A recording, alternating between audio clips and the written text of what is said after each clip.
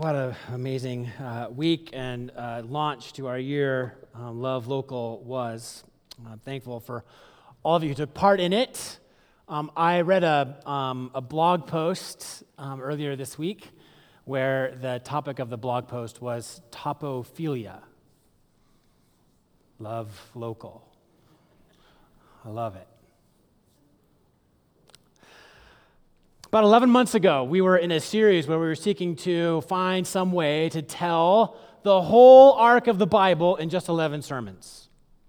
Somewhere in there, I made a promise that within the next 12 months, before 2020, I would lead us through a series on the Holy Spirit.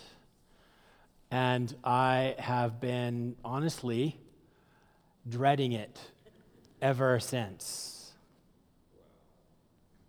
And I've been dreading it in part because the varieties of our understanding and expectation of what we should say or what should happen coming out of a Holy Spirit sermon series has frankly freaked me out. There are people in this room who, in their worship and in their relationship with God the Father, Son, and Holy Spirit, speak tongues. There are people who are in this room who've been in the room when the healings have happened as a gift from the Holy Spirit. There are people in this room who've had extraordinary things happen right across them, happen to them or through them because of the presence of the Holy Spirit in their life. I have not. I have not. I have a really expansive theology of the Holy Spirit, but a pretty quiet personal experience of the Holy Spirit. And I'm guessing for most of you that's also the case, that maybe the Holy Spirit is such a shy member of the Trinity, you don't even really know what the Holy Spirit is. For most of us in this room, if you are I'm guessing most of you are kind of like me, because if you were more Pentecostal or charismatic, you probably would have found another church that's more Pentecostal or charismatic. So I've been nervous about this. I'm really wanting to make sure that I get it right, that what I say and speak is true and beautiful. So as a way to start today, we're going to take this practice, this ancient practice. We're going to do it every time we're together throughout this series. I'm just going to light this simple candle as a way to sort of pray. We're going to pray for the Spirit's illumination. Literally, I practiced 5 times. I've done this twice already. That's the first time that's happened. Don't use the letter P right in front of a match. Pray for the Spirit's work in us and illumination today. Let's pray. Father, as we come before you in the name of your Son, through the power of the Holy Spirit, we pray that you would illumine and light up our time.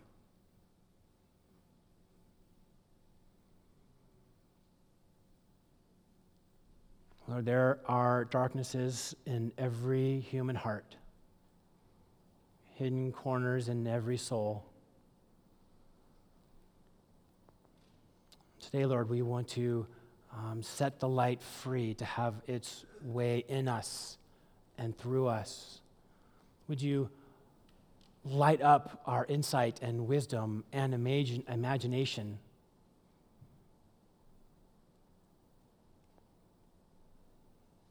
Lord, it's been shown that the human eye can discern a single candle in darkness over 4 miles away.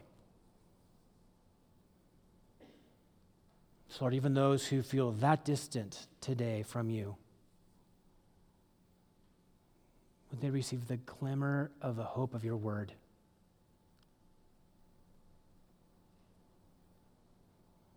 Lord, prepare us. Flood our hearts. Open the eyes of our hearts, as it says in Ephesians. And all God's people said, amen. Okay, as we start this series, we're going to start in a way that might feel in some ways, kind of Presbyterian. We're going to start with what some people call a doctrinal sermon. We're going to seek to do what we can as we get started to be really clear, as helpful as we can, about our doctrine. I'm going to do my best in just the next couple of dozen minutes here to treat you like a lollipop. Big circle, little body. Okay? What I hope to do is to start finding the right way for us to talk about the Holy Spirit as we seek to know the Holy Spirit. And I guess that's really actually the first place where I want to start. I do want to start by saying that there is a difference between knowing about God and being in relationship with God. There is a difference. It is possible for us to have all the right ideas, as Dave was saying, to have all the right notions, all sort of check the boxes on our orthodoxy, and not actually personally know God. And yet I also want to say it's really important for us to make sure that we know the right things about God. That is an okay place for us to begin and to start an 8-week series on the Holy Spirit. Some of you know my wife, Amy. Some of you do not. But if you were going to get to know her, to be in relationship with her, there are some things that you might want to know about her. It'd be a good way to get started in sort of having a relationship with Amy is to just know a couple things about her. I'm going to just give you a couple. Amy was born in a small college town to two parents who were employed by the university in Pullman, surrounded by wheat fields. She has two brothers. She was raised in a Christian home. She's an athlete. She was competitive as a gymnast and as a sprinter. She was a cheerleader at Washington State University until she was dropped from on high. So she's an athlete, but something I want you to know about her, not so much if it involves a ball. Wouldn't say that's her athletic strength. Amy is fearless in front of people. In most ways, I think she should have been the preacher. She is nourished and requires fun. If we go a couple days without some sort of fun, it's grumpy town at our house, which is hard because I don't need that much fun to just sort of like do my thing. I'm ready, but she needs fun. She's a genius when it comes to early childhood development and how to help to grow young children. She's amazing. She has 4 children: Hope, Malia, Reese, and Johanna.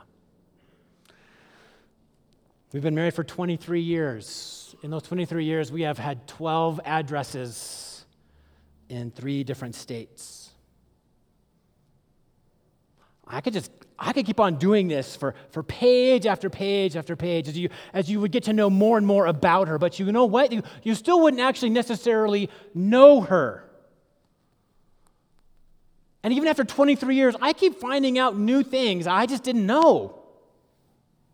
Just layers, onions, layers and layers upon layers of things I'm still discovering that I just didn't know about my bride.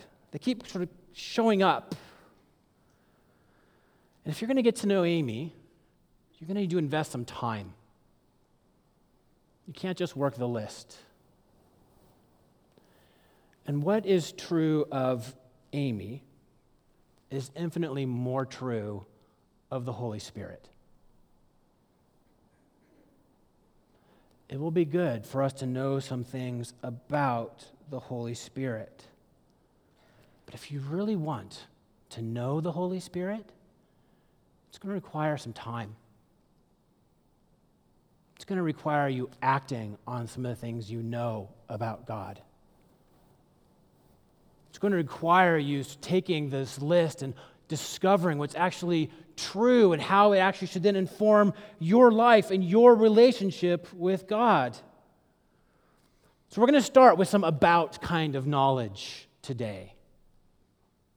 All with the intention that over the next 8 weeks, we'll seek to turn that about kind of knowledge into deeper trust, into a more beautiful relationship, into some risky faith as you discover more and more about the person and character of the Holy Spirit.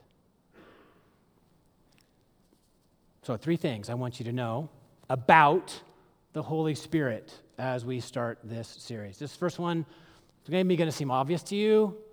The Holy Spirit is God. God is triune, Father, Son, and Holy Spirit.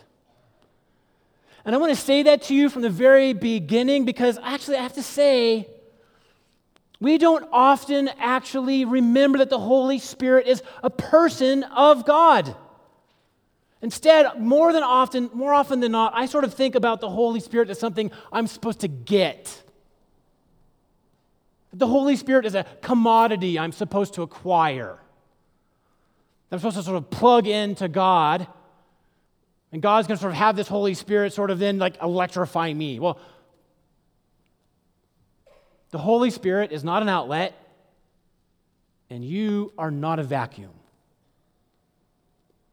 But more often than not, I think we tend to think of the Holy Spirit just as this thing we're supposed to sort of get and acquire and clamor after. But the Holy Spirit is one of the 3 persons of the Godhead, Father, Son, and Holy Spirit. Now, what's interesting, actually, is the Bible never uses the word Trinity or triune. In fact, we didn't start using that word as Christian brothers and sisters until somewhere around the year 200. As we kept on seeking to dig deeper and deeper into understanding the person and character of God, it was a way that we realized we could try to summarize what Scripture was revealing to us about God. That God is Father, God is Son, God is Holy Spirit. And actually, there are times when we see all 3 show up at the same time. The very first one is the first 3 verses of the Bible, and maybe you've always missed it. We read Genesis for other stuff. We don't necessarily read it for doctrine of Trinity, but it's there. In the beginning, God created the heavens and the earth. Now, the earth was formless and empty. Darkness was over the surface of the deep, and the Spirit of God was hovering over the waters. And God said, "Let there be light." And there was light.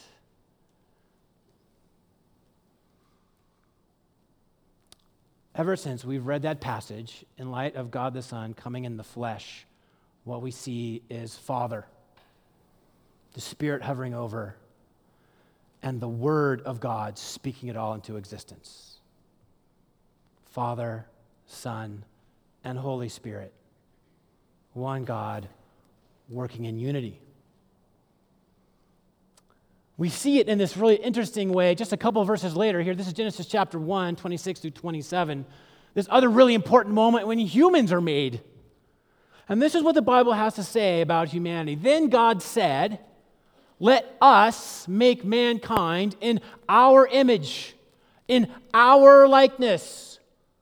As we'll talk about in a little while, Father, Son, and Holy Spirit sort of in this great circle of creative love saying, "Hey, I have an idea. Let's make humans. Let us make humans." But then in this weird way, just a couple verses later, Scripture goes from plural to singular. So God created mankind in His own image, singular. In the image of God, He created them. Male and female, He created them. Father, Son, Holy Spirit, 1 + 1 + 1 equals 1.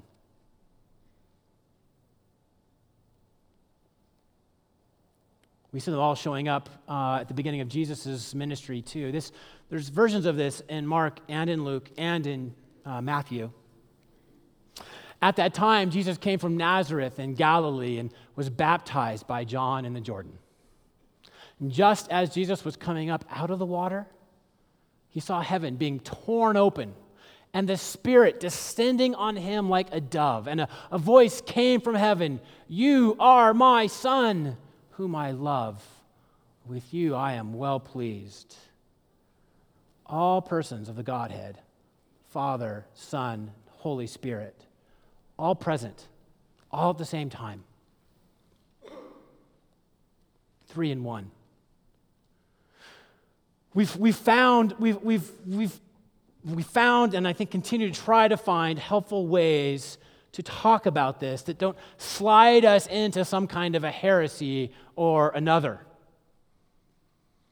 How do we talk about this? And around the 11th century, we developed this thing called the Shield of the Trinity, and it looks like this. What it's trying to do is to make sure that we keep distinct three persons and one Godhead. So if we just work around the outside, what we see is the Father is not the Son. The Son is not the Holy Spirit. The Holy Spirit is not the Father. You can go around the other way. The Father is not the Holy Spirit. The Holy Spirit is not the Son. The Son is not the Father. They are separate and one, because the Father is God, the Son is God, the Holy Spirit is God. 3 in 1. It's important for you to know that the Holy Spirit is God, not just a power to tap into. So let's work hard on that.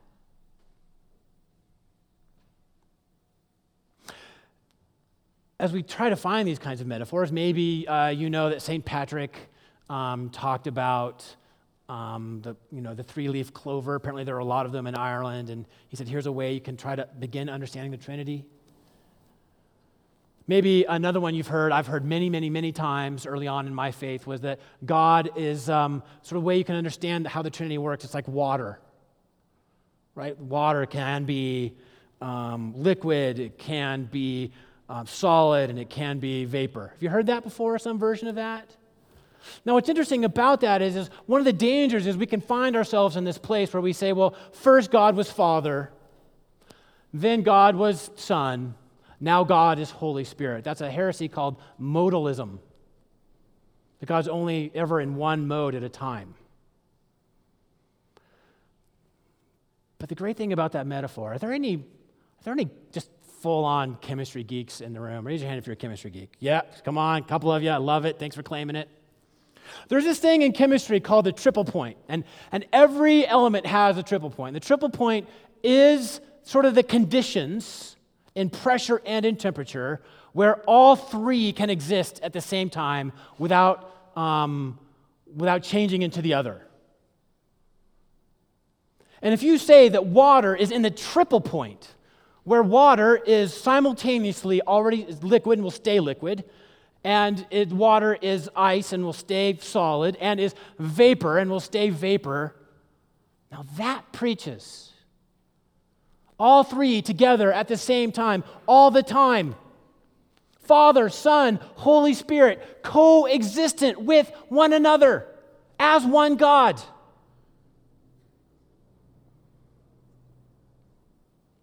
That's what we celebrate when we talk about Father, Son, and Holy Spirit. The God of the universe is in triple point all the time.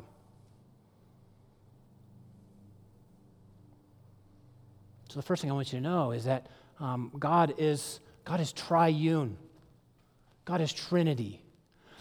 But what that means, there's 3 in 1. There's this other thing we also need to know about this, and that the Trinity or God is love. God is love. There are many faiths out there that proclaim some sort of a single God. And what every single one of them wants to affirm, including Christianity, is that God has no need outside of God's self. God has no need outside of God's self. There's no sort of outward need. There's no outward expression. There's no created thing that God needs to make God's self whole and complete. Well, then why is there love? And why do we say that God is love? It has to do with what we peer into the Scriptures and see there in the Bible. And what we see actually is Father, Son, and Holy Spirit sort of in this beautiful dance, always trying to get out of the way of the other two so that the other two might gain glory. Over and over and over again, what we see is they're working together for God's sole, single purpose. Father, Son, and Holy Spirit working together in love. They are a sort of a love, sort of never-ending dance of Father, Son, and Holy Spirit as one God.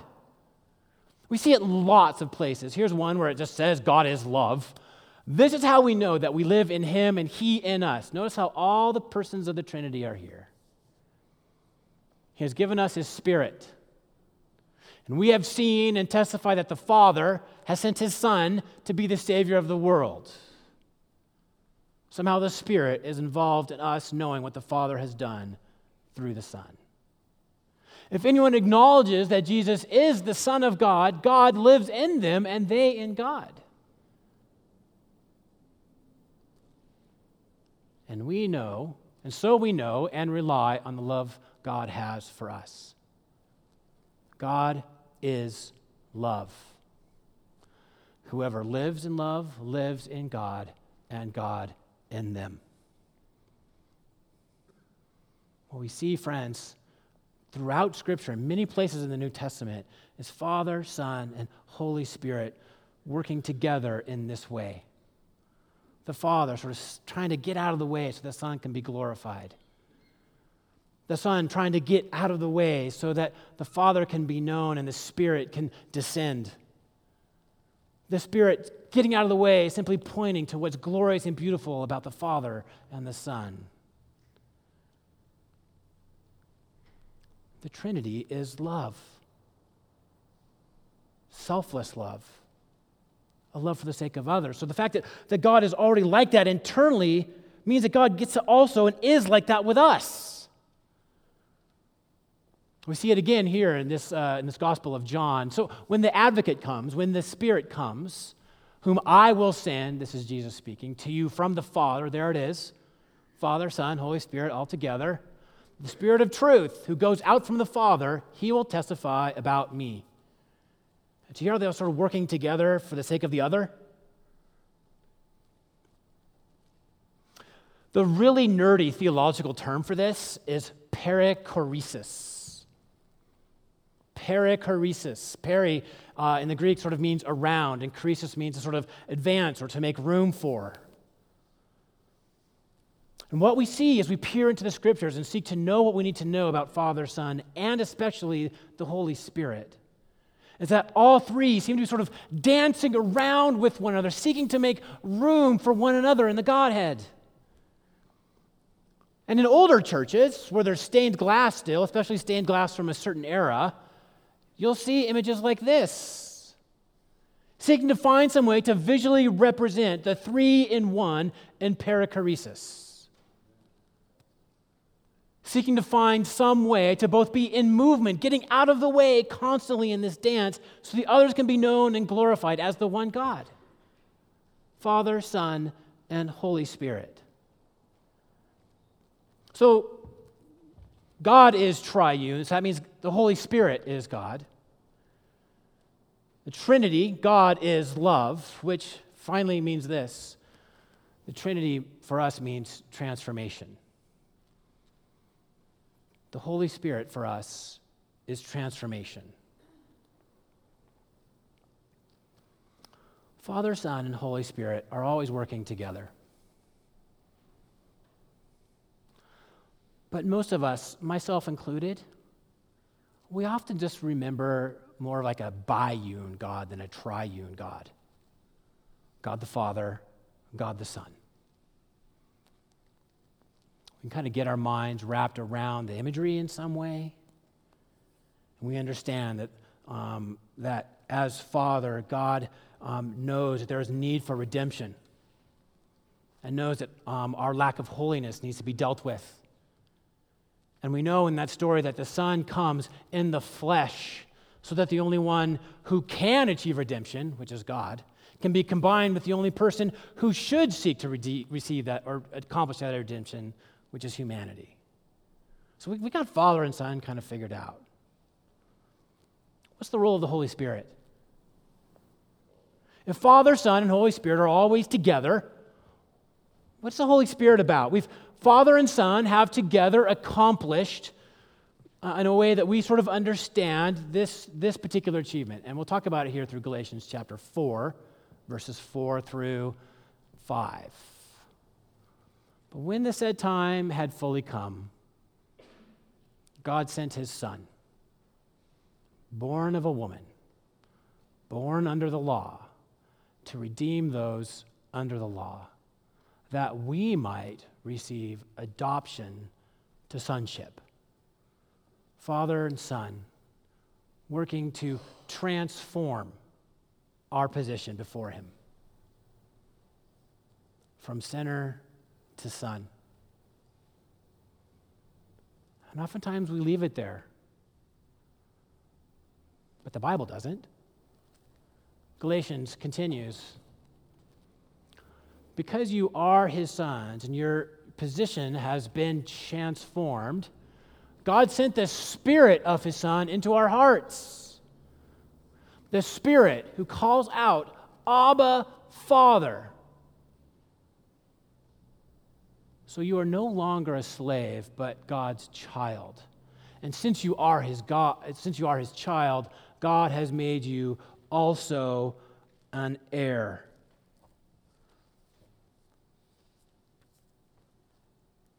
The Holy Spirit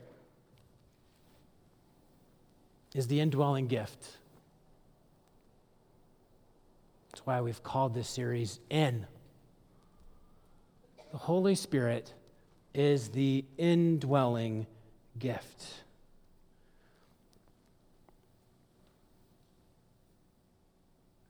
It's where we receive the mind of Christ, the way of Christ, the power of Christ, the obedience and sacrifice of Christ. It is the Holy Spirit that takes the reality of our salvation and turns it into an actual life and lifestyle. It is the Holy Spirit who takes our changed position before God and teaches us how to live that changed position in the world. The Holy Spirit is part of our transformation.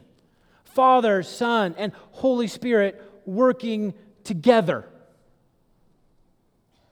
We might seek to live out our salvation.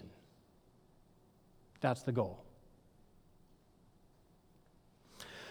Andrew Murray is this pastor from the 1800s in South Africa.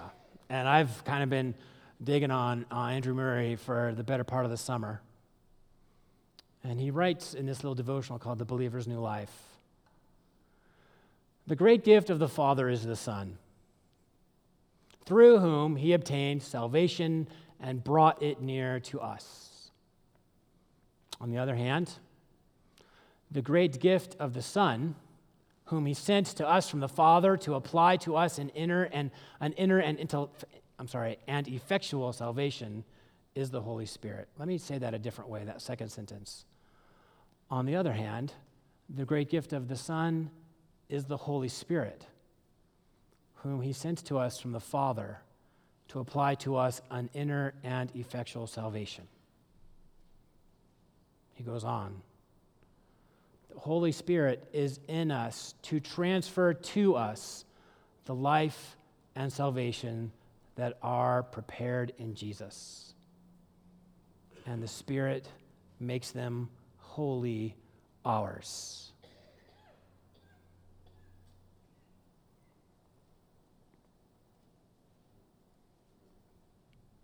Praise the Lord. The Son transforms us from outcasts to sons. The Spirit transforms us into the image of what we already are.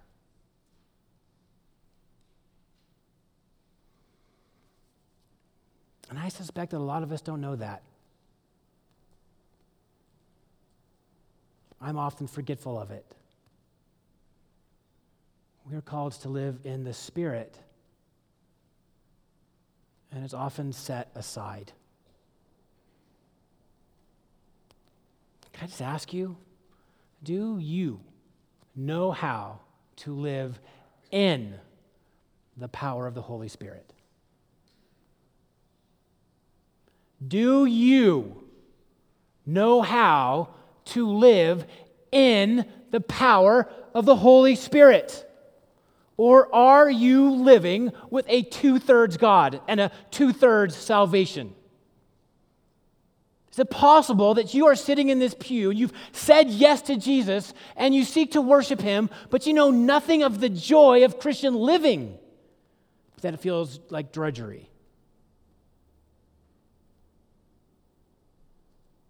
Is it possible that you have not taken on the life of the Spirit that is accessible to you? And so it all just feels like work. But, friends, when we fall from knowledge, when we go from knowledge about to knowledge of, we realize that the Holy Spirit is God, and God is love, and God brings transformation in the power of the Holy Spirit. That's the doctrine. That's what you are invited to live. And over the next 7 weeks now, we're going to seek what it means to seek and really chase after and pursue what it means for us to live the full transformation of God the Father, Son, and Holy Spirit. Let's do it together. Let's do it together. One more thing you might hear me say multiple times. Oftentimes, we treat like God like a thing we're supposed to acquire. I've said that already. I'm particularly sensitive to that. That we want more Holy Spirit. But I want to be clear. The Holy Spirit wants more of you. He wants you to give you life, to set aside your way of the flesh.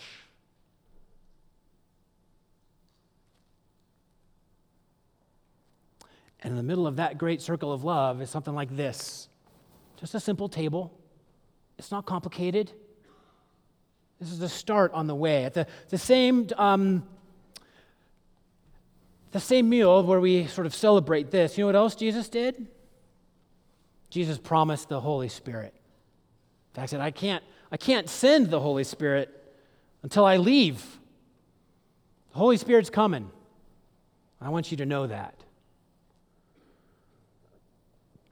You know what else he did? He washed feet. He said, this is the way of the Spirit. To be in the family, to serve one another, to not think of yourself more highly than you ought, as it says in Philippians. So we promised the Spirit. He washed his disciples' feet. And he had this simple meal to say that my promises will travel with you. They're meant to nourish you and strengthen you and seal you with my promises. And they'll be just enough. They'll be your daily bread. They'll be your reminder of my grace until we get to gather again.